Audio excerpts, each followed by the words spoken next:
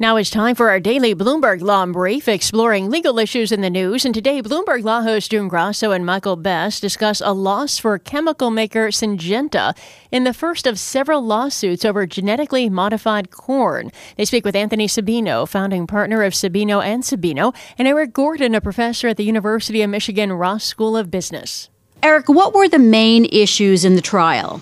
Here's what happened. Syngenta develops and sells genetically modified corn seeds. These seeds have been a huge success in the U.S., despite the GMO opponents. It came up with a new seed, got it approved in the U.S., and started selling it in the U.S., had approval from a lot of countries, in fact, countries that accounted for the majority of U.S. corn sales in the prior year. But Syngenta had not received approval from China, and that's the crux of the litigation. So, Anthony, what exactly did the jury find here in ruling against Syngenta? Well, on the one hand, they found for liability on the part of Syngenta, essentially that the jury agreed with the plaintiff farmers that Syngenta was careless or possibly otherwise misrepresented the status of the Chinese approvals of the corn.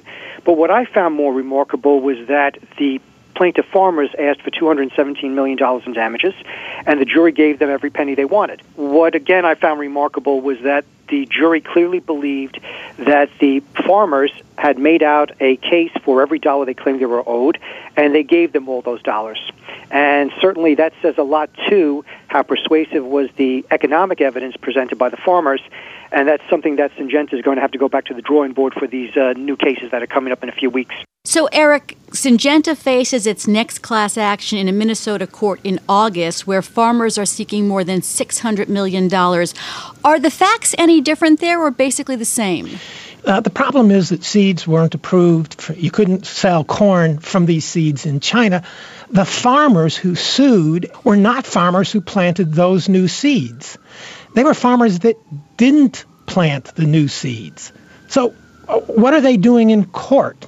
Well, it turns out that a couple of years after the launch of the new seeds, Chinese officials supposedly detected traces of the not approved corn in other corn shipped from the U.S., and China started rejecting millions of tons of U.S. corn shipments.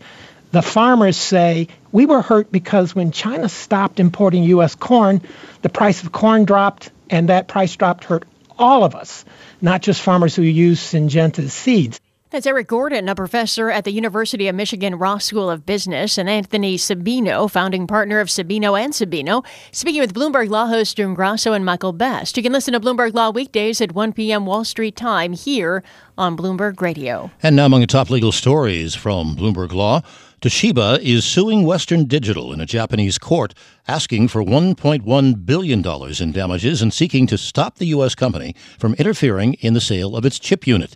The two companies became manufacturing partners in the chip business last year after Western Digital acquired SanDisk.